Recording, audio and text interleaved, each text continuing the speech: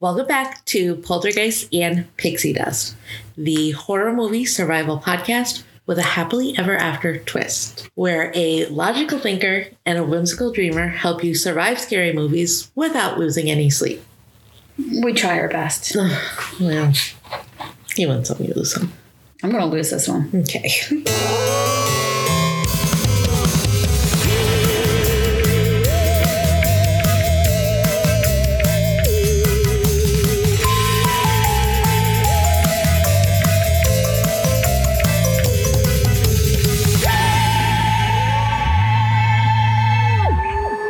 Hi, I'm Laura, the logical one of our pairing.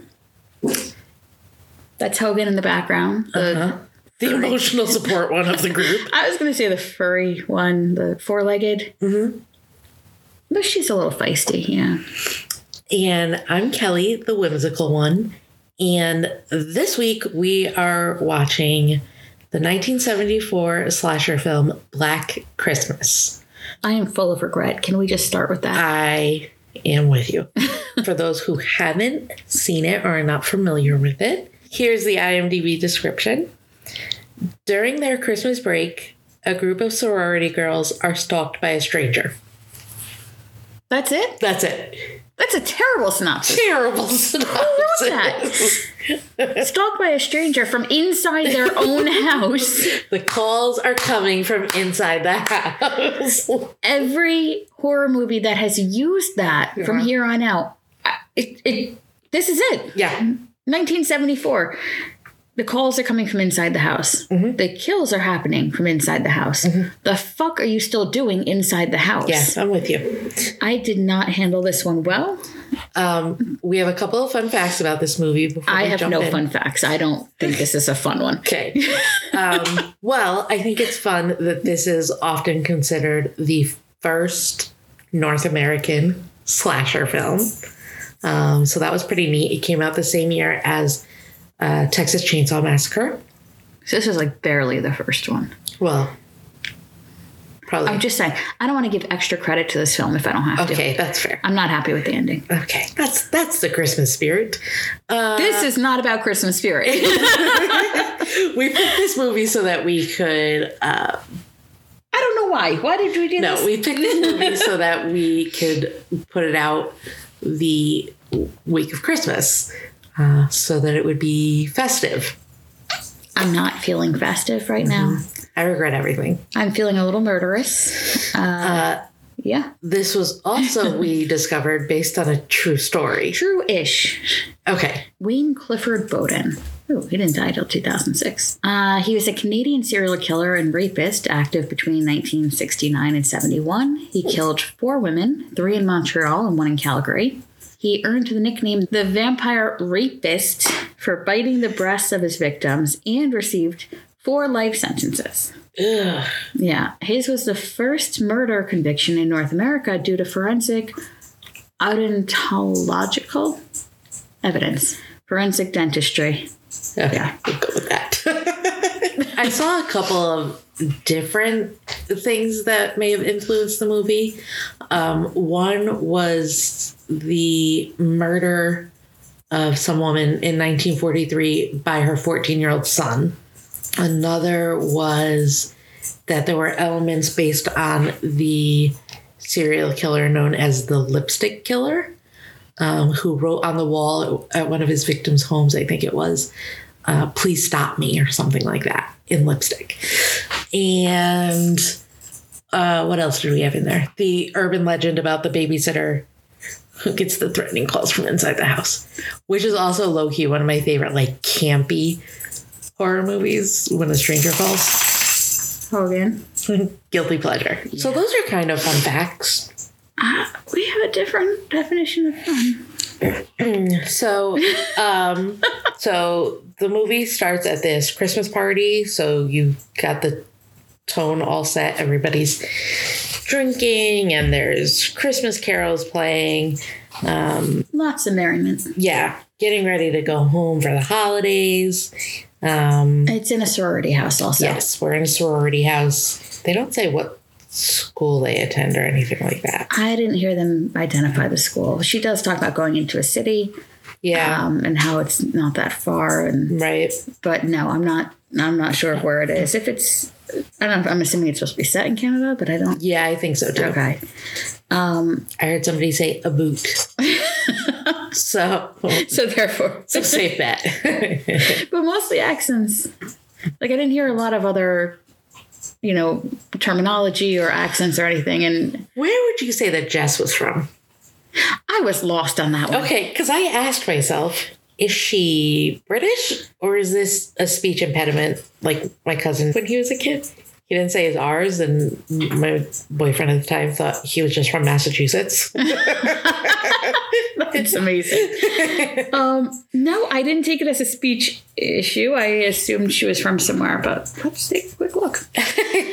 But yeah, so the film does open with Christmas music playing. It's outside of a house that has decorations and lights on it before we even get in and see the people and everything. Just the outside of it almost seems cheerful. Oh, yeah. And we were scammed. Yeah. Yeah. We were misled. Mm-hmm. I want my money back. I do too. It was a good movie. I'm not going to lie. It was a very good movie. It was well done. Very well done. I'm just a little bitter still because I wish there were 10 more minutes of it. Yeah. The first glimpse that we get of this murderer is that we see him creeping around outside the house from his point of view. Yes. It's got that shaky single camera point of view going on. Very Blair Witch Project, yeah. But it's actually, this is where I wrote down, it was very Halloween for me. John Carpenter's With the heavy Halloween. breathing and stuff. It's the heavy breathing, the point of view camera of being with the killer and not seeing the killer. So it's not identified at that point. You don't know who the killer is. Right. But yeah, and it's outside at night on a holiday time period. It's so different holiday, different, different circumstance, but very much the same technique. And that's what Carpenter's Halloween film opens with. And that was 4 years later in 1978. Right. So outside, it kind of gave a peeping Tom idea because he's kind of, to give the audience the view of what's going on. He's peeking in the windows, peeking in the door, climbs up the outside of the house to let himself into the attic. Yeah, breaks the attic window. Yeah. Just lets himself in. Exactly. So it's you're with him at that point, and then we start meeting the other characters. Right. The phone rings. It's long distance for one of the girls, Barb, who we know from the Amityville Horror, and also Superman, because she was Lois Lane back in the day. Margot Kidder. Yep. She gets this long distance call from her mom. It doesn't go great. It ends with her calling her mother a gold-plated whore. Yeah, saw that. And then just no further conversation. We never hear about her mother again. No, but I mean, her mom is blowing her off for the holidays. Right. And kind of implying that her mom's going to be going off with somebody. And Barb is asking, well, why can't I come with you? And oh, sad. Yeah, but then she is kind of bitter and mean to a lot of people and pushing people away for most of the film. Yeah. And you're kind of wondering, if this call didn't come in, how her personality would have been different. No, I think she was an asshole. Yeah, I could see it, but I don't know if she would have been like this kind of vindictive. Right. To this extreme. But I also think, she would have been alive because she would have left as planned. Yeah. Spoiler, Barb doesn't make it. The phone rings again, and I can't remember who answers the phone, and they say it's the moaner again. Jess answers most of the calls. So also, she should not be in charge of answering the phone. She's not the best. Hello? Oh, Barb, it's your mom. What? That is not an appropriate way to answer the phone. No. So they all kind of gather around to listen to this call, which is just this caller doing all these different voices and screaming and snorting and rambling obscenities. Pretty big obscenities. I guess we don't need to include them here. So Barb eggs him on. Yeah, Barb provokes him, and he finally says he will kill her, and then hangs up. He did follow through on that. And just to go back to Jess for a second, Jess is played by Olivia Hussey. She played, oh my God. She played Juliet in Zeffirelli's Romeo and Juliet in 1968. Oh, wow. She was only 15. Wow. So, so here she would have been about 21. Yeah. And she is a veteran of the London stage. She debuted opposite. She is British. Debuted opposite Vanessa Redgrave, actually, in the prime of Miss Jean Brodie. Has appeared in over 2,000 films, including Death on the Nile. 2,000 films? Is 2,000. Oh my God. Did I say 1,000? What is wrong with me? I was like, holy shit. I'm tired. Hardest working woman in Hollywood. Over 24 films, including Death on the Nile, Jesus of Nazareth, Last Days of Pompeii, The Bastard, Hallmark's Hall of Fame, Ivanhoe, and this one. So her father's Argentinian, her mother was English and Scottish. Spent her early youth in Buenos Aires. When she was 7, she moved with her mother and younger brother to England. So that's that. Wait a second. That's not that. She then moved to LA, where she met and married Dean Paul Martin, son of the late and great entertainer Dean Martin. No. They had a son who's now an actor, Alexander Martin. That's pretty wild. That is a fun fact. That one is fun. I do like that one. I enjoy that. Yep. What's with all these crooners having kids in these horror movies? That's true. So after this phone call, Mrs. Mack comes home. Yes. It's the house mother. Kind of at the same time, Claire goes to pack because she is leaving the next day. Her dad's coming to get her. She goes to the closet and just like takes this section of clothes, just like scoops them up with the hangers and everything and brings them to the bed to pack them. Right next to the last one that she grabbed is like plastic that would have been like with dry cleaning, or something. And the killer is behind it or in it. Clear plastic. Yeah. And she doesn't see him and we see him and I don't like it. Yeah, Claire does not see the killer. What she does end up seeing is this big furry cat in the room. Claude, who it sounds like is Mrs. Mack's cat. Mm-hmm. And my note that I wrote down is, please don't hurt the cat. Oh. Like for the killer. Uh-huh. I knew Claire was a goner. Yeah. There's no way you're getting out of this. You didn't see the killer. Now you're going to die. Yep. But don't hurt the cat. No, I didn't even think of that. You don't like cats. I don't. But my note about the cat was that Claude knows because he knew that there was somebody in the closet because he was meowing and meowing and meowing. So she hears the cat meowing in the closet and, like an idiot, ignores rule number 2 and goes to investigate. You don't investigate. Never investigate. You take the cat, you leave, you get all of the other 9 sorority girls and say, hey, let's either go check this out or all 10 of us go sit on the front porch till the cops get here. My question here is, how did he randomly choose her room to hide in? Like he just randomly picked the one room of the next girl to come upstairs who would only be the only girl coming upstairs for the next future. That's true. So I was, initially wondering, how did he randomly pick that? Or how long had he been in there? Right. Or, has he been going room to room and be like, no. Okay. Goldilocks, like this one feels right. Right. Yeah. So either or way. maybe he saw that she had her suitcases on her bed, like ready to pack. No. So like nobody would miss her. We were talking about the guy who was just yelling the profanities about Piggy, whatever. Yeah. I don't like it. I don't have a lot of. We also then get a little insight into Mrs. Mack, who has just booze hidden all over this house. Yeah. Yep. It's a great use of hollowed out books and tops of toilets. Yep. Toilet tanks. Yep. Yeah.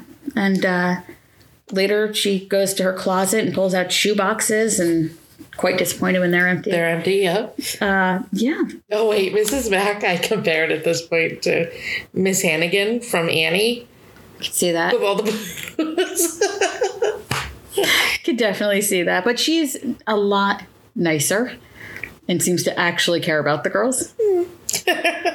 She does. Likes her cat, too. And we do learn a little bit more about Jess Yeah. and her relationship. Yeah. So she gets another phone call, which she picks up, and, luckily it's not, allegedly, not the killer. But it's a boyfriend or whatever relationship she's got going with this guy, Peter. She tells him that she wants to talk to him face to face. And he's an asshole about it. he is, but... Well, I don't like this. When he says, I love you, she ends it with, I know. Not a fan of that. They do it in Star Wars. I don't care. And I think this is before Star Wars, no? 1974 wasn't Star Wars after this? Yeah, so no. Oh, maybe that's where they got it from. This is the worst movie to quote stuff from. So, yeah, he says, I love you. She says, I know. My issue here is, why would she even say, I want to have a face-to-face conversation with you? Why not just go to him and have that talk? Like, I'm not a fan of somebody who's like, we need to have the talk. We need to talk kind of situation.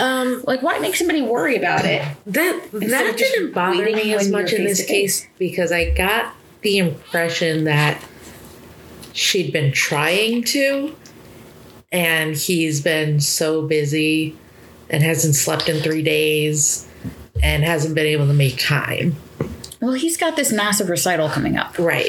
And so he's part of the conservatory. That was the vibe I got. Like, he's just been so busy, she has to schedule the time with him. That didn't bother me.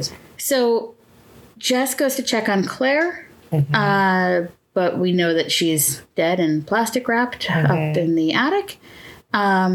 There is not a phone call. I think this is just happening up in the attic where the guy is doing a creepy voiceover singing Baby Bunting. Was that over the phone, or was that just we're watching him? I think we were just watching him. Did not like that. And Claire's dad is looking for her. Oh, I did like Mrs. Mack had the line, these girls would hump the Leaning Tower of Pisa. Yeah.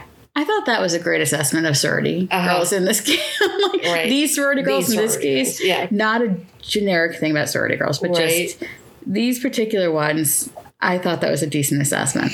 Claire's dad, though, can we talk a little bit about that? He's waiting outside where he's supposed to meet her.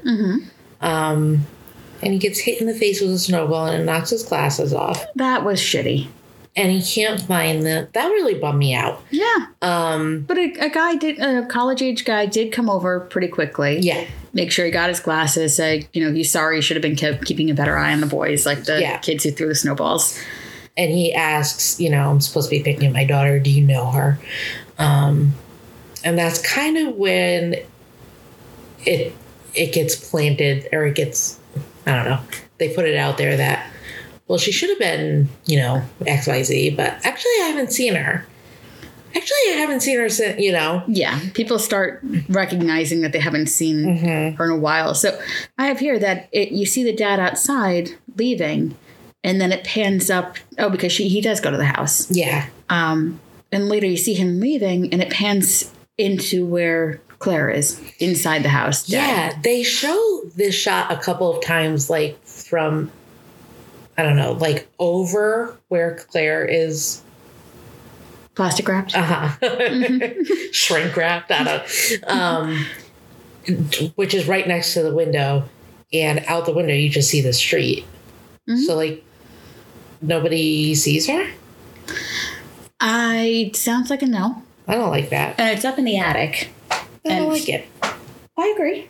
Okay. Yeah, but it is up in the attic. She is facing the window. I don't know from the street what it looks like. Yeah. Like, does it look like storage? Because it's a whole bunch of crap up there. It is wrapped in plastic. So much crap up there. Yeah, so I'm not sure on that one. So Claire's dad, I just refer to him as Mr. H. What was the last name? You don't know. I don't know off the top of my head. So Mr. H goes to the house. Mrs. Mack is a hot mess. And I just have to ask, how did she get this gig? What was the interview process? She's got to be the only one. I mean, honestly. Yeah. So she's supposed to be going to wherever she was going was right near the fraternity. Yeah. And that's where they were going to go look for her. Yeah, she suggested Claire might be there because there's a holiday event that some of the girls are helping out with. Mm-hmm. She's going somewhere in that direction, asked for a ride. She hears Claude meowing, but can't find him. And then they're off and running. Mm-hmm. Is the next scene when Jess and Peter are talking? Yeah. Mm-hmm. So for this one, this is where I actually got a little pissed at her. So we find out here that Jess is pregnant and she wants to have an abortion. Mm-hmm. Peter wants to keep it. Mm-hmm. And he's getting annoyed with her and saying, don't you think about anyone but yourself? First, I was like, wow, he's a dick, because I'm thinking he's thinking about the abortion. And I'm like, wait, it's her decision to keep or not keep a baby. That's completely her choice. It's not thinking about you or not. And this is a year after Roe v. Wade. It's legal. So it's legal. 1973. We're at 1974. I thought about that too. Nope, it is legal. He does not need to be involved. She is letting him know. Didn't need to let him know. My issue was he points out, and this is where I was on his side on this one. He points out how important the afternoon is, and she says that she knows. He's got this recital that he has been practicing for, not sleeping, living at the conservatory.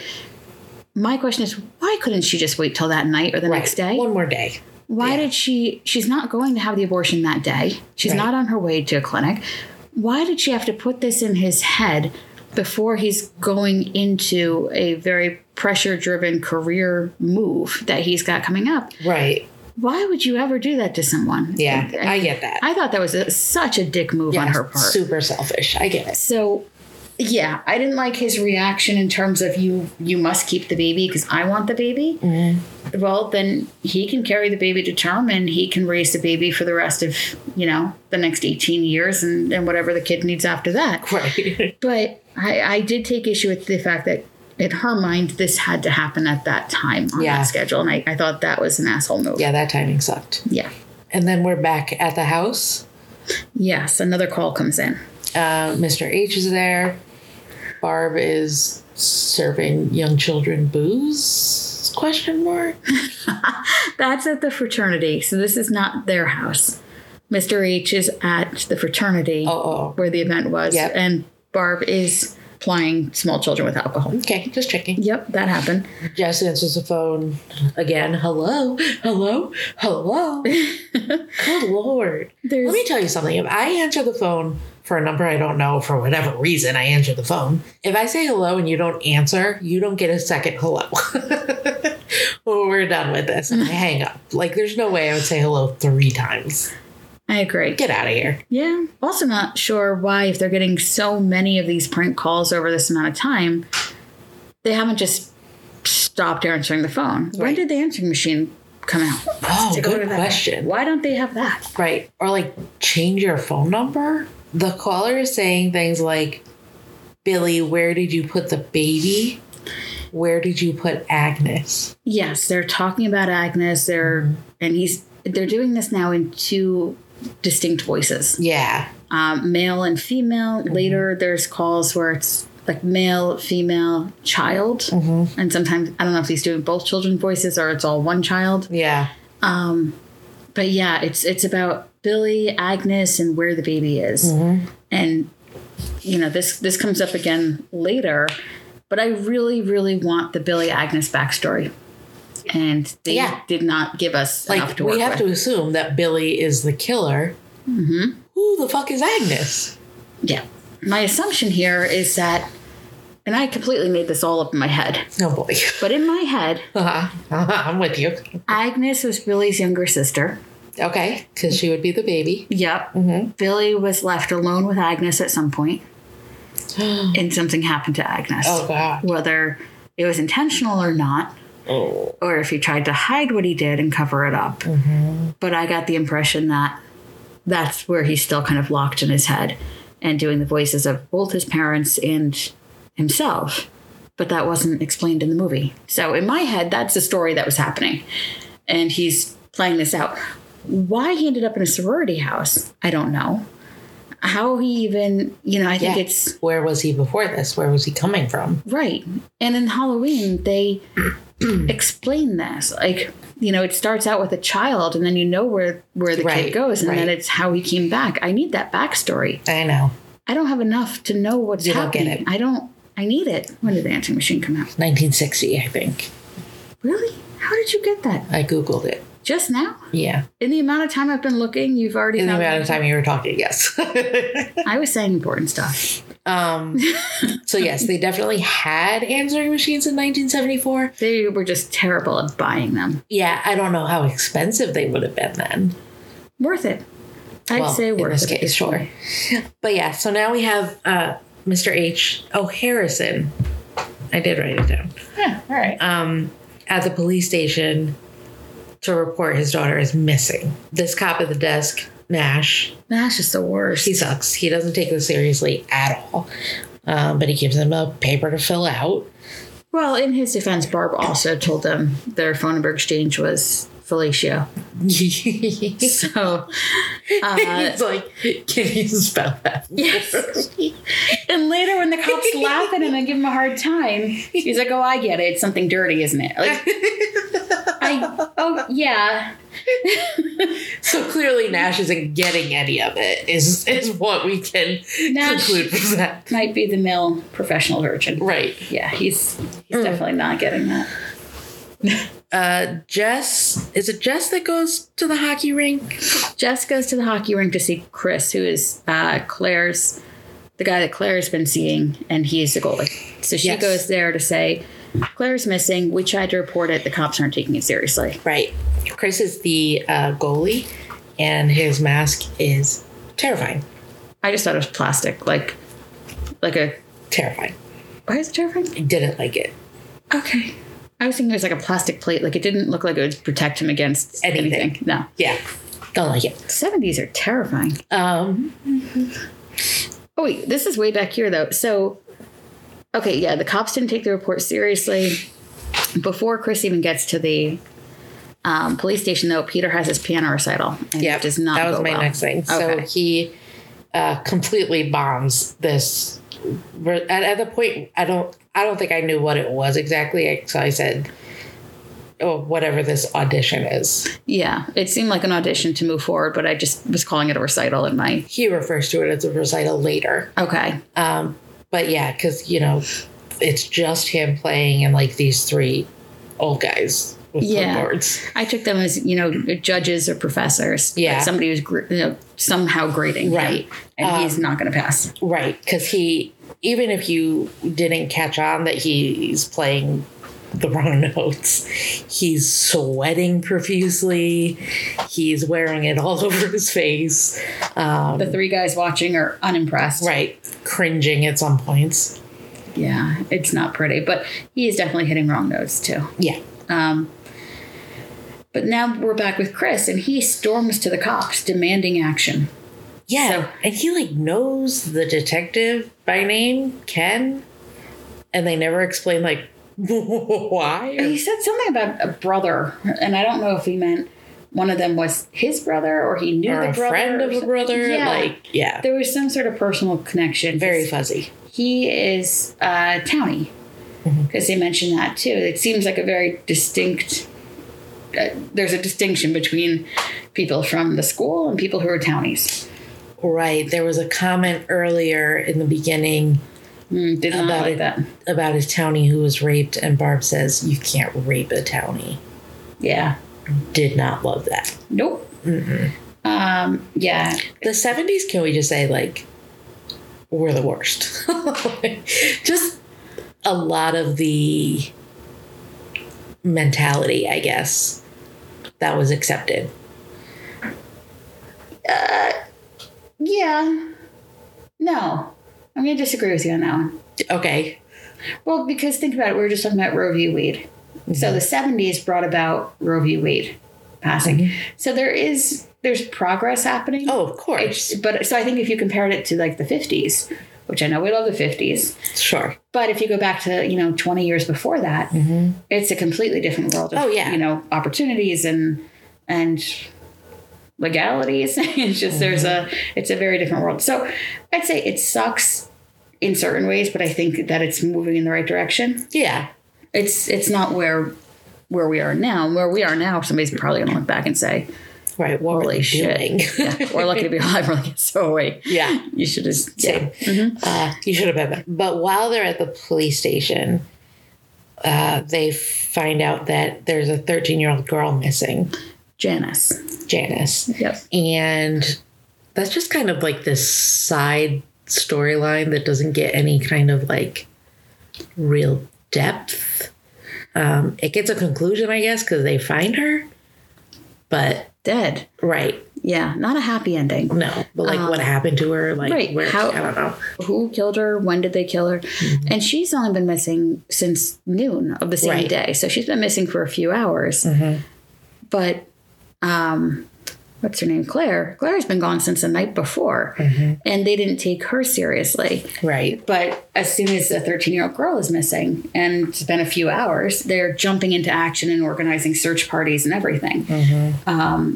So the fact that they were able to come forward and say, look, now we have potentially 2 missing girls in the same town within, 14 hours of each other or so, it seems like they're going to, start taking them both more seriously.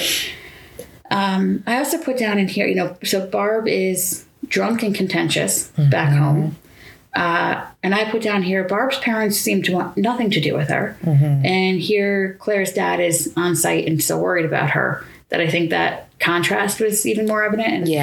And her being upset about her own circumstance probably was, maybe exacerbated by feeling that. Yeah. So, and she's going on about how everyone blames her. Everyone thinks this is my fault. And if we find her dead, you'll all think it was my fault or something like that. Right in front of her father. Yeah. And but what I had written down from that too is that Barb's blaming herself. Oh yeah. And, she's saying that everyone else is thinking it. Mm-hmm. But yeah, she's definitely blaming herself for the situation. Mm-hmm. So on top of this shitty part about being kind of left by her parents for the holidays, now this is, something has happened to Claire and she's blaming herself for that as well. Right. We go back to Peter.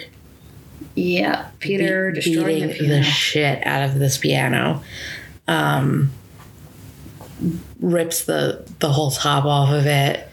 Takes one of those posts. It's like a microphone stand. Is that what it was? Yeah, something like that. It looked heavy. And just smashes all like the inside, like the chords you can hear, and this was worse than like an actual murder. Yeah, this was so hard to watch. I wrote down Peter destroying piano. He's a dick. Yeah, I lost way more respect for him at that moment than I did from their conversations before. Oh my god. Oh, I have Mr. Harrison's name written down here too. Look at that. Yep. So they have Chris and Jess come to collect Phil and Mr. Harrison. Mm-hmm. They're going to go look for the local missing girl, Janice. So at this point, they have not found the body, but they're going to go join the search group. And on their way out the door, Mrs. Mack tells Phil that she probably won't be there when they get back. And that's when I knew that was the end of Mrs. Mack. Yeah, I didn't like that because now it's saying, don't come looking for me. Right. And so they don't. And unfortunately, she pretty quickly gets literally hooked and hoisted up to the attic where she's killed. And the killer then destroys the attic, similar to how Peter was destroying the piano. Mm-hmm. So the killer starts throwing stuff around the attic, and there's another call. Found Janice, I guess she's dead. Then another call. And on the call, they're saying, help me. Please stop me. And then while she's on the phone, Peter comes down the stairs. So he had just let himself in and took a nap. He did. He said he was tired or sick or whatever of waiting outside. So he just let himself in. They do comment throughout the film too that there's the front door is malfunctioning. Yeah, there's something wrong with the front door. Got to get that fixed. Yeah, so opening it is tough from outside. Locking it seems to be a difficulty. So apparently it was, 1974. He just let himself in and went upstairs. Right. So Janice is killed. They found the body in the park. I have same cop doesn't give Jess help with the calls. So did she get Nash on the phone again or just... When she calls to file this report about the obscene calls and Nash is just taking down her information, he repeats back her address. Yes. And Mr. H hears it and recognizes that, wait, that's where my daughter lives, who is missing. Yeah. And he kind of hovers, like, listening to the conversation, but then doesn't say anything to Nash about it. Right. He's smart. Right. It's like, well, this guy's useless. This cop sucks. So he went to the lieutenant again. Yep. Yes, you're right. And then we're back at the house. Peter is, I'm quitting the conservatory and we're getting married. Yeah, he doesn't ask. Right. This is what we're doing. The good thing is she says no. I actually loved what she said here. You can't expect me to give up my ambitions just because your plans have changed. And she says, I don't want to marry you. Also, BT dubs. Yep. You're the worst. Yeah, no, I did. I liked her explanation. She didn't get all, emotional and yelling and everything, even though she's entitled to all that. But she just calmly explains, like, do you remember telling me the music was the most important thing in your life when we met? And I told you about all of, some of the different things I wanted to do. Just because you're giving up the music in the conservatory doesn't mean I'm going to give up on things I want to be doing. Right. And which, if this was the 50s, she would have given up on her dreams. And said, yeah. I don't think I'd like to have an abortion would have been something she just walked in and told him. I think, 20 years, it's a big adjustment on that. So she says, no, she's not getting married, gives her explanation. And he says, okay, what about the baby? So I said, he's a dick. He says she can't get an abortion and she kicks him out. And if she gets the abortion, you'll be sorry. Yeah. So it's heated and he storms out as the cop is coming in and he kind of clocks it, something is happening here. So the cops are here to tap the phone. She's out cold, by the way, on the blanket. I believe it. Yes, the cops come in to tap the phones. These are good cops because here you've got the lieutenant that we like. We've got this other guy who's doing the technical pieces, but they're taking it seriously. The lieutenant, I want him to be with Jess because he definitely seemed interested and kept checking in on things. What about this? Do I need to know about this phone call? And she's like, oh my God, you listened to my call? He's like, well, yeah, now tell me about the baby. Like, that happens. I'm like, wow, nosy fuck. But right. But I don't know. He just seemed to be pretty invested. I liked that. Oh, but Peter's outside creeping around. Right. And the Lieutenant Ken, whatever, makes a point of saying, like, don't worry, we have an officer posted outside. See? And you can see his car right out front. Okay, great. I feel safe. Meanwhile, Peter is creeping, like, directly in front of the car. Nobody sees him. Yeah. He's about 10 feet away. And behind a tree. This is your guy that's going to keep you safe out there. Right. Doesn't even see a blatant creeper who just came storming out of your house. And he just stopped tracking him, 10 feet away. So I didn't feel totally secure on that. And then Phil breaks down and she just assumes that Claire is dead. Which is I can feel it. Oh, that was a great feeling. Yeah. And as she's having all this, and so I start just mentally doing the count on my side. I'm like, okay, there are 6 people in the house. You got Jess. Now we've got Phil and Barb, who are both going to be asleep. Claire and Mrs. Mack are already dead. And 1 killer. So there are 6 people in the house, and we don't actually know what happened to the cat. I'm assuming the cat just got out, lived a happy, long life. Oh, okay. Just let me go with it. Oh, and the killer is rocking Claire with a doll on her lap in the attic. Did not love that. But before we see that, the cops that are tapping the phone are explaining, like... Oh, yeah, I went way past this. how they're going to trace the call. Tracing a call in the 70s was a shitload of work. Like, you're physically... Just, I mean, it's so much. It was the dumbest thing I think I've ever seen. So the guy it calls, and then he's running around. Right. The guy at the phone company is running like up and down these aisles to find which line is active. It's like running around the library. And then picking it up to see if it's the right call. Yes. And he's like, great, runs back over to here. Ridiculous. It's like of course you have to keep him on the phone for a long time. I have to go by the time we find it, yeah. It's like if one book starts glowing on a library shelf and you're like going through the whole Dewey Decimal, must find it in time. One book starts glowing for a short amount of time. That's all but that's exactly what he's doing. He's going up and down aisles looking for this thing. And yeah, so they miss it on the first X number of calls. Right. They do eventually get to it. So the killer is up in the attic rocking Claire and the doll, which I don't love. And she's still wrapped in plastic. Yep. Still has this scared look on her face, looking out the window with now a doll, and he's rocking her as though it is a, person. Don't love that. And then he comes down the stairs. Yes. To find Barb's room. Why he came down from the attic, and that to me was just so ballsy. Yeah, like he's honestly just walking around like he owns this place.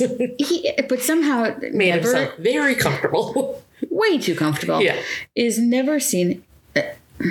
Don't even get me started with the fact that they don't check the attic later. Right, but there's now a broken window up in the attic, a couple of bodies in the windows. I mean, there is plenty. Like, he just needs a neon sign like, I'm here. Right. Like, if they don't catch him soon, he's going to take the Christmas lights and just make his own sign of like, look in the attic. I'm hungry. Right. Yeah. So I thought it was very ballsy of him coming down, but you're right. He does go to see Barb. Yep. Who starts screaming, yelling out, and Jess runs up to find her having an asthma attack in her sleep. And gives her pump, which it looks like she's never used before. She's got it upside down. She doesn't. Yeah, that's not going to help. A couple of reasons that's not solving the issue. And then in the middle of all this shit show of a film going on right now, carolers. Oh my God. I got you. Singing children show up at the door. Carolers. There we go. Caroler. I can't. Okay. There's carolers outside. Thanks. You're welcome. And Jess goes to listen to them at the front door while this murderer is skulking around the house. The murderer goes on murdering, and she goes down to open the door to these singing children who have so far just been singing to an unopened door. Yeah. Why? I think that's what caroling is. Yeah, but what if they're not home? You just, like, how many rounds of a song are you going to do before you're like, oh, next house? Good question. Yeah. I thought you rang the doorbell when they opened the door, you started singing. And if they don't open the door, you assume you don't. They're either not home or they looked out and they don't want carolers. Yeah. I got it. Good job. We're just going to cut that word out and put it like Yeah. So I didn't understand the singing to a closed door. I didn't understand kids coming around to sing the same day as a 13-year-old girl had gone missing and died. Well, I don't think they knew that yet. I mean, it's 1974, but like this particular group, phones and stuff, right? But it didn't seem like this group knew that she was missing at all. No, they didn't, which was just more concerning to me because I'm like, they had a whole, massive amount of people who were out there going through parks and looking for. But you would think, right? Where were you? Right, something would be on the local news, like, hey. Keep your kids inside. There's a killer on the loose. Yeah. Yes. And somebody does come and find them and say, like, okay, we got to go because I just found a dead girl. Yeah. They're like, everybody in the car. Don't ask questions. In the car. Yeah. And then they're like, Jess, somebody just died. She's like, oh, yeah, I know. I was there. It's like, okay. Meanwhile, the killer is back in Barb's room and calls her Agnes. Oh, wait, but we're doing the shaky camera angle again. Yeah. We're doing the point of view, single camera. And then he stabs her to death with the horn of a unicorn figurine. Yes. But what he actually says is, Agnes, it's me, Billy. Yeah. So. You know why I hate this? He just keeps killing Agnes over and over. Also, my brother's name is Billy. There's that. And so that makes me uncomfortable. I don't like it. Yeah. Yeah, I didn't like the Agnes, it's me, Billy. and then stabs her with a glass unicorn. And then the phone rings again, and it's Billy and this other voice, and they say the words just like having a wart removed, which is what Peter had said to Jess about how she was talking about having an abortion. Yeah. He was having a wart removed. Right. He was being sarcastic with her and saying, you're talking about it like it's just like having a wart removed. Mm-hmm. So the fact that whoever called, who was again using multiple voices, uses that phrase, she has a moment of recognition of the phrase at the end. Right. I forget, she says, oh my God, or something like that. The cops call her right after, and they call her out on that and say, it seemed like you recognized something you said, right. Did you? And she says no. Yeah, she recognized it, but she didn't tell the cops because now she's worried that her boyfriend might be murdering all her friends. Right, but I'm not sure that would have been a good enough reason for me not to tell the cops. Mm-mm. Oh, you think you know the killer? You still share it. Mm-hmm. You know, you could be next. Yeah, absolutely. And of all people, like if you actually think Peter's a killer, you are the one person here who has upset him recently. Why would you be like, I got this? Right. Mm-mm. And she confides in Phil about this, and Phil's like, listen, I don't even like this guy, but I really don't think that he's doing this. Even I don't think he's a killer. Right. She immediately gets another call. This time it is Peter, and he's just crying and begging her not to kill their baby. Mm-hmm. Over and over he says that. And the cops are listening to the conversation at the station, and they for sure think it's him. Mm-hmm. Yeah, and they call her right away. And, you know, the lieutenant, who I think has a crush on her, it calls her right away. I didn't get that vibe at all. I was reading into it. All right. Yeah. So when he calls, instead of just being like, oh, hey, that wasn't a crank call, so we don't really need to care about it, he calls and says, so you want to tell me about that and what's going on with this baby? And all she has to say is, it's personal. It doesn't concern what's going on. And they do ask, you know, has Peter been there when any of these calls came in? And that's when she does remember that he was there earlier that day. Right. And therefore couldn't be the caller. And she's so relieved. Yes. But while all this is happening, first, I don't know how they didn't just call her down and say, you know, that's obstruction. Thank you. Obstruction of justice. Okay. Uh-huh. Okay. So why they didn't just call her down and say that's obstruction of justice. Mm-hmm. You are, you know, this is an open investigation. We still can't find your roommate. We don't nothing here. She doesn't know at this point that Claire's dead. And she's still protecting Peter over anything. But she does tell them, like, well, this is where you could find him. If he's not at Baker House where he lives, he might be at the conservatory playing. He does that sometimes when he's upset. Yeah. So at this point, now that she's like, okay, I think it's not him. Right. You can talk to him. Now you can question him. But while this is all happening too, there's a shadow that's moving through the room behind them. Yeah. So meaning the killer has come back downstairs, is now in the same room as them, but backs away. Mm-hmm.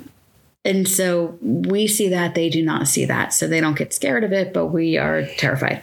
So they do go, Jess points out to Phil, you know that there's only this one door and this one window over here that are locked. Right, because these two men, these bumbling idiots, come to the back door with their rifle. Yeah. To see if they've seen anything, because they're part of the search party.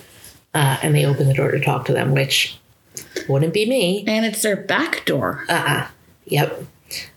So they've got this like huge search party organized where they're going like door to door through the entire town. Mm-hmm. But nobody thought to search the whole house first. And coming door to door, they didn't ask them any questions. Like, are they doing door to door looking for Claire? Because Janice has already been found. Right. I think they just said they're looking for the killer or something.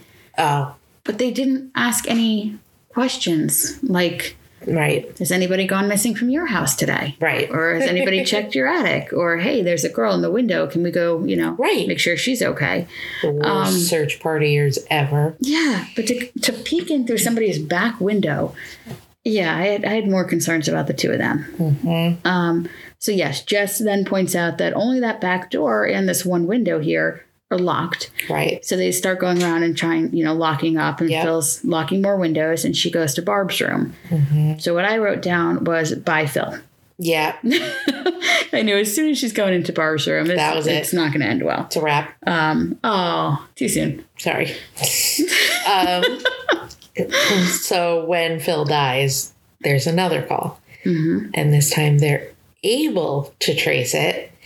And the call is coming from inside the house. Yes. And they use that line. It's wonderful. That made the whole movie for me. Yeah. Call is coming from inside the house. Because they had mentioned earlier when they were tapping the phone that there's another phone in Mrs. Mack's room, but it's a different line. Yes. So that's where he's making the call from. Where is Mrs. Mack's room that Jess at the bottom of the stairs can't hear him screaming into the phone? No idea. Is her room soundproof? Maybe. What is happening here? Yeah, I don't know. Because throughout other scenes, like when there have been screams, when there has been something, you've got the kids singing outside, you've got music, you've got a party going on, you've got other things masking the sound in different ways, or nobody home. Right. But in this particular case, she is now the only one alive and home. Nothing going on. She should be able to hear whatever noise, him screaming from another room. We finally see Jennings, who's parked outside of the house. He's dead. Yeah, that's the cop who's supposed to be keeping an eye out for them. So, follow-up question. How did the search party not find him? Oh, they were going to the back doors of the houses. Yeah. Yeah. They just checking. Avoided main things like streets and doorbells. Lieutenant Ken gives Officer Nash the job of dumb. This was so dumb. Calling Jess and convincing her to leave the house, but don't tell her that the calls are coming from inside the house because that'll freak her out. Just tell her to leave. And he says, if you blow this, I'll kill you. Right. Which is another reason why I think he's probably got something for Jess. No, you don't usually threaten someone's life. He's an idiot. Oh, he's a total idiot. But, so, of course, what does Nash do? He's terrible at his job. And he does try. Just leave. Don't ask any questions. And this would be you. Well, I have a million questions. Yes.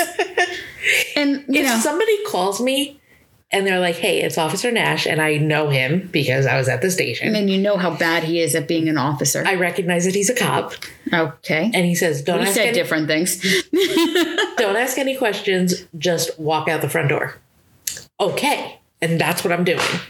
No questions asked. You?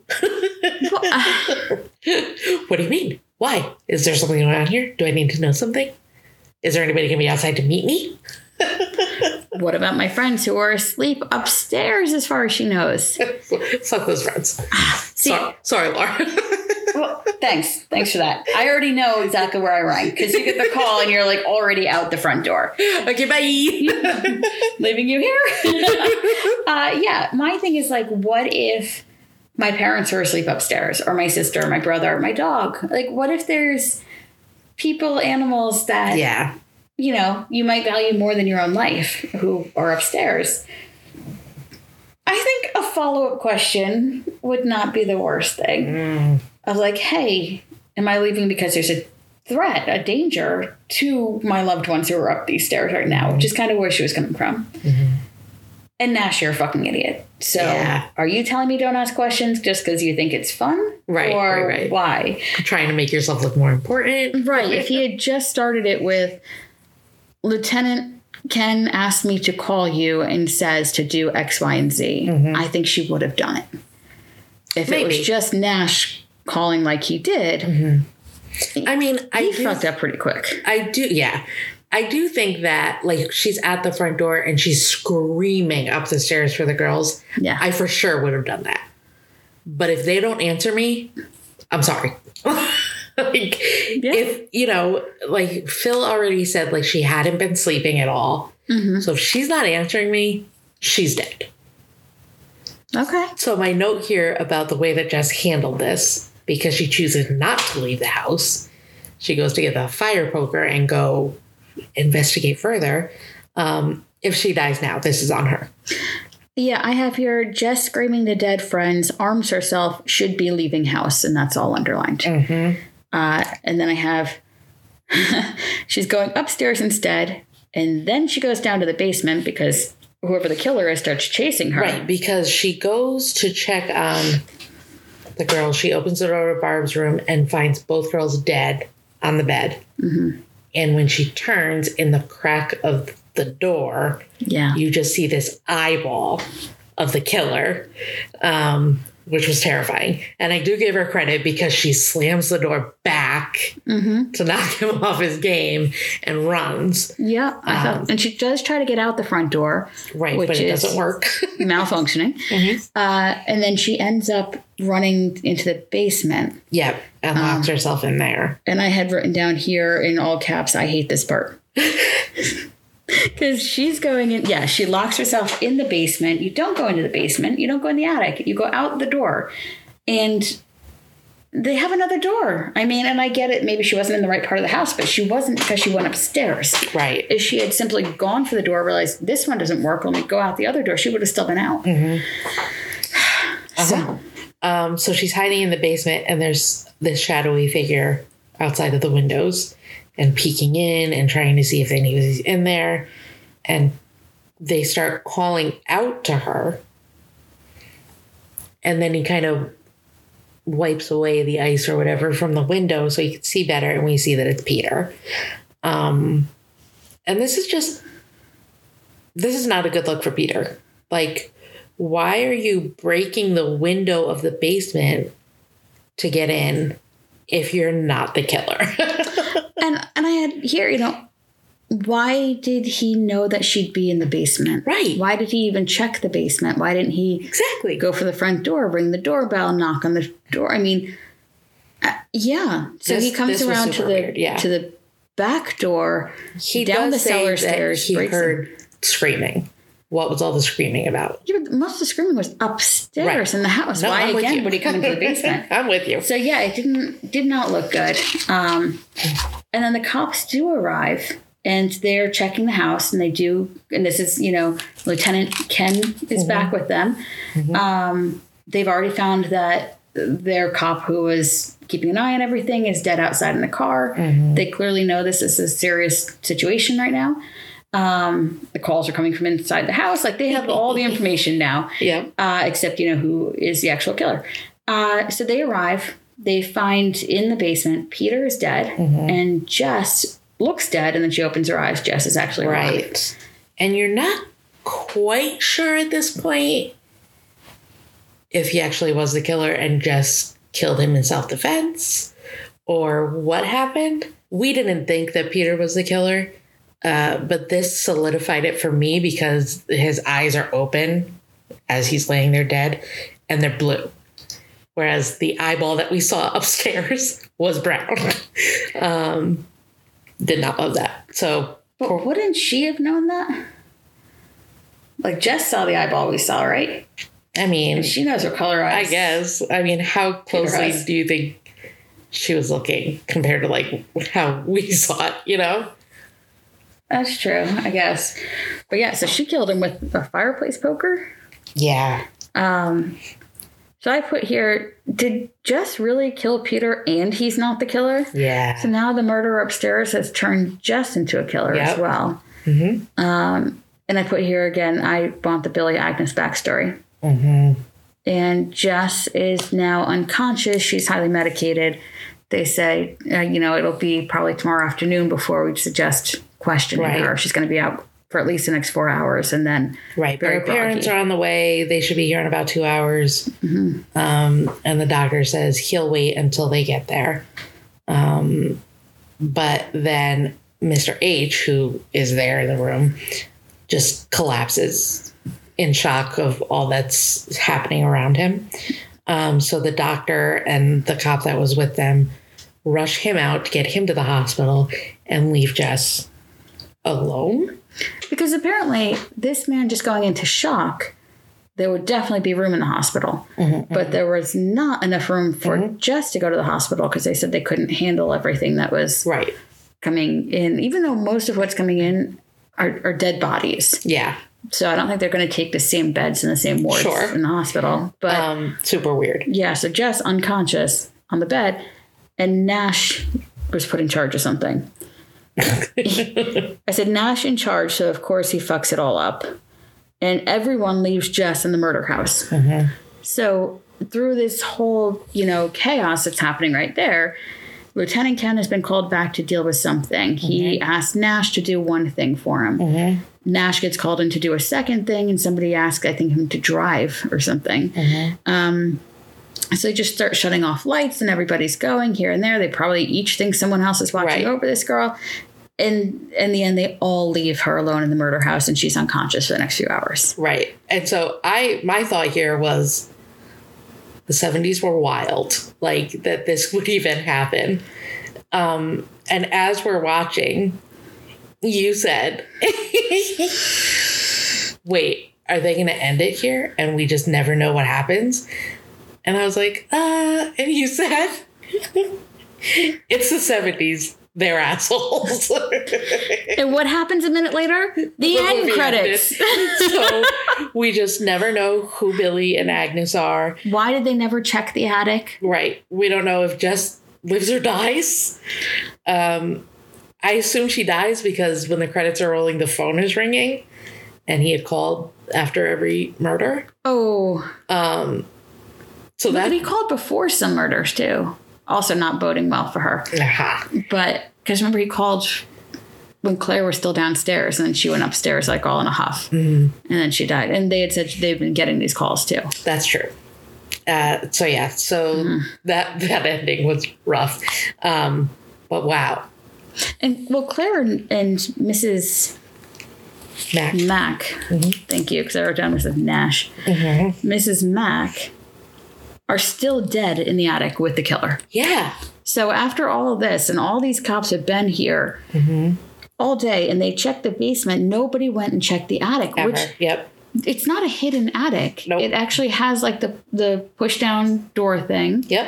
And a permanent ladder up against the wall. Yep. So the top of the stairs, anybody can climb up, which obviously this guy does often. Mm-hmm.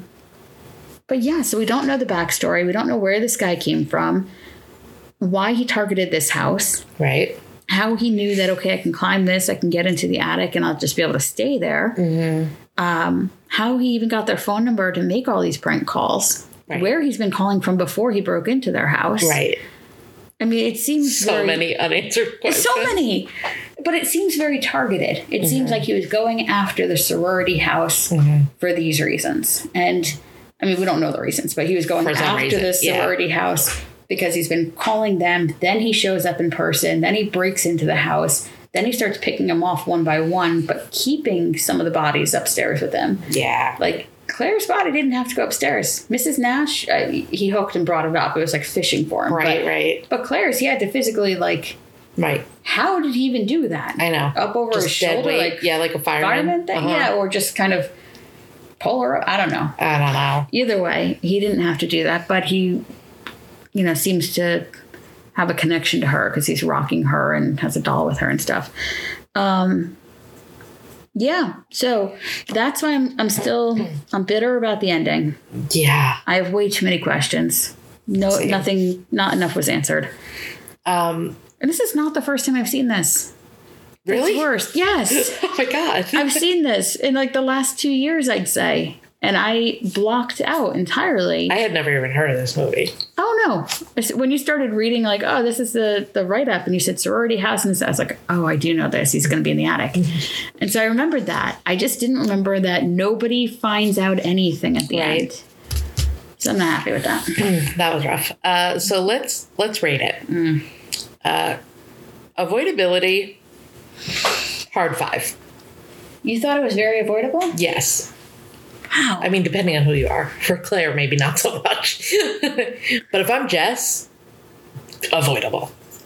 Okay, I struggle with this one because I still don't know the reasoning behind it.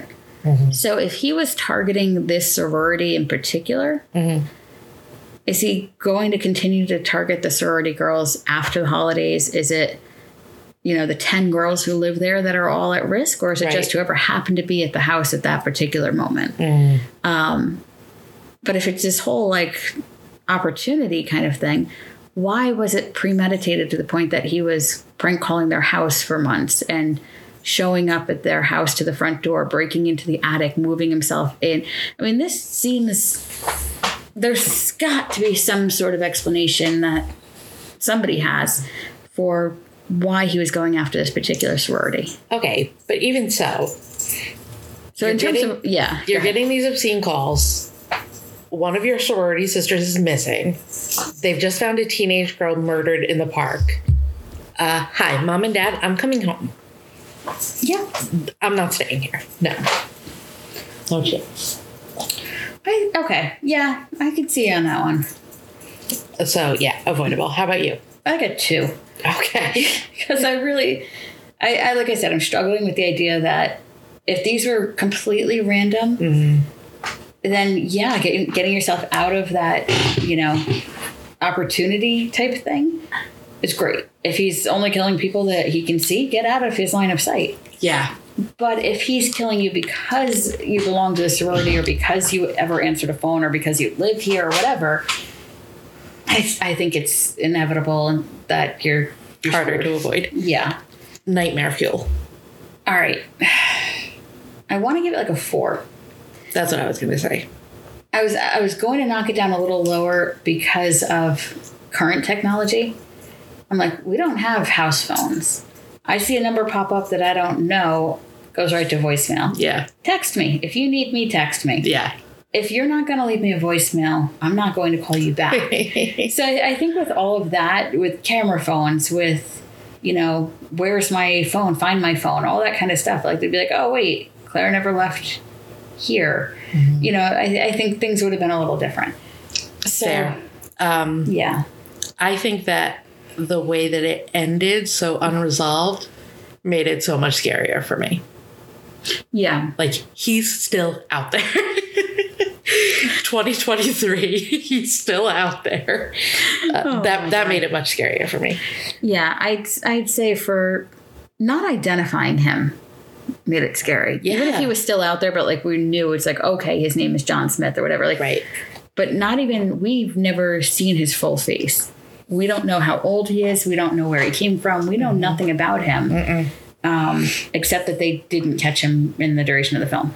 Right. So yeah, I agree. That's where I'm sticking with the 4. But the technology pieces, the whole idea of like, oh my God, the phone's no, we just put our phone on silent and Right. there's none of that ringing. I mean, I have this picture hanging up on the wall here because I think behind it is the actual The phone jack. outlet for the phone jack. Yeah. So I cover it with wall hangings and stuff. Yeah. Yes, I think it would have been even scarier before all of Oh, yeah. the advancements for sure. on that one. Recommendability. I'm still pissed about the end, but I'm going to give it a 4.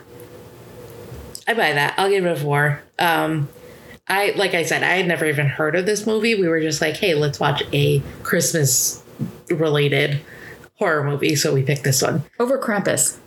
Right. Well, because we couldn't find it streaming anywhere for free. That's true. This is Krampus's fault. Yeah, for sure. Oh. We blame him. But I was genuinely scared in some parts. Yeah, I mean, I don't like the idea of the killers in the house idea in any kind of film. Like, Right. even the current modern films, and it doesn't have to do with the phone call. I mean, it's scary with that whole babysitter concept of like, Yeah. the killer's in the house, the calls are coming from inside the house. Right. Like, there's a reason that have lived through the ages. But it's the whole idea of like a home invasion Yeah. on top of everything else. It's Yeah. like, that's supposed to be your safe sanctuary. place, yeah. Like that, you shouldn't have to worry about, especially as adults, like checking under your bed, checking the closets, things like that. So like, I'll be extra cautious, I think, today, even though. Right. So I think you're going to disagree with this, but Okay. I'm Kelly, and I think I would have survived Black 100% no. Christmas. No, you wouldn't. Nope. Go ahead. Defend this one. Tell me how you would have survived this I one. already told you, because if my sorority sister is missing, And you're assuming that wouldn't have been you. and they find no, that would not have been me. And they found a murdered girl in the park nearby. and I'm getting these obscene phone calls, I'm not staying there. I don't care. I don't care if I have to go and crash at somebody else's dorm. Yours. I'm not staying in that house. Yeah, I'm not letting any sorority from that house, sorority girl, crash in my place ever. No. I don't know if they're after you because you're a sorority girl, you're one of that particular sorority's girls, if it's the address you live in, whatever it is, it attached itself to you. You don't bring that in my dorm. You're on your own. Fuck that. No. I don't know if, like, you're wearing a Target, you're not coming near me. Sorry. Wow. Good luck. Yeah. So I'll have to find other friends, I guess. In this complete hypothetical situation, I just let you die.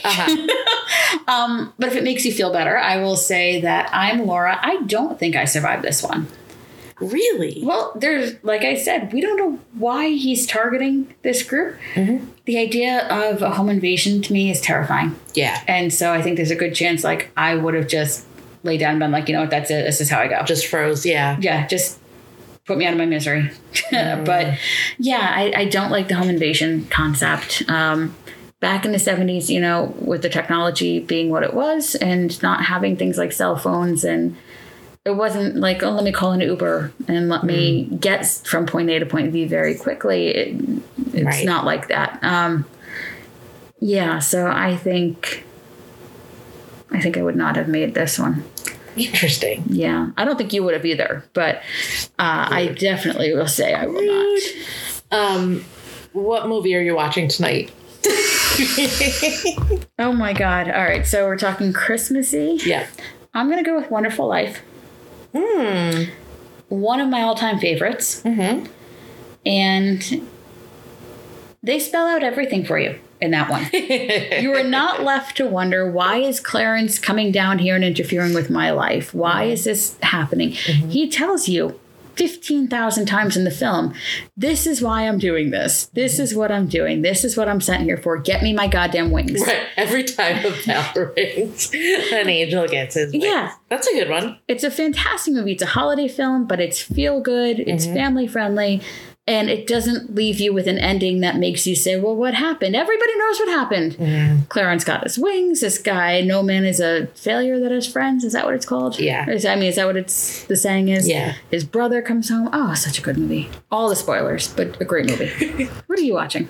I'm watching The Santa Claus with Tim Allen. Did you know they made a show of that? Yeah. I watched part of an episode when I was visiting my brother. Yeah. I had no idea. It's just such a good movie. It's such a classic Christmas movie. I watched The Santa Claus and Christmas with the Cranks, also with Tim Allen, every holiday season. Okay. I just associate Tim Allen with Christmas. So that's what I will be watching. That's it for us from this week. That one took a lot out of me. That really did. I'm Kelly, and when I am not hosting this podcast with Laura, you can find me hosting the Had to Be There podcast, where we are exploring the world one story at a time. You can find me on Facebook, Instagram, and Twitter at hadtobethere203, or check out my website at hadtobethere.net. And I'm Laura. When I'm not doing the podcast with Kelly, you can usually find me hanging out with my dog, reading a book, or going to any one of the indie bookstores around Connecticut. Because I will just randomly drive around and pick some bookstores or destinations. And yeah, it's a lot of fun. I enjoy it. And you can find us on Facebook and Instagram at Poltergeists and Pixie Dust, or on Twitter at PolterPixiePod. And you can check out our website, poltergeistandpixiedust.com, to see our upcoming episodes so you can watch the movies along with us. And if you have any questions or movie suggestions, you can also reach us at poltergeistsandpixiedust@gmail.com. And that's it. Happy holidays. I think so, yeah. Have a happy holiday. I thought you were being trained, like the cat was trained to meow at killers. I'm like, what a weird thing to train your cat for. No. Apparently useful, but didn't save money, right? I'm I'm tired. so tired. Okay.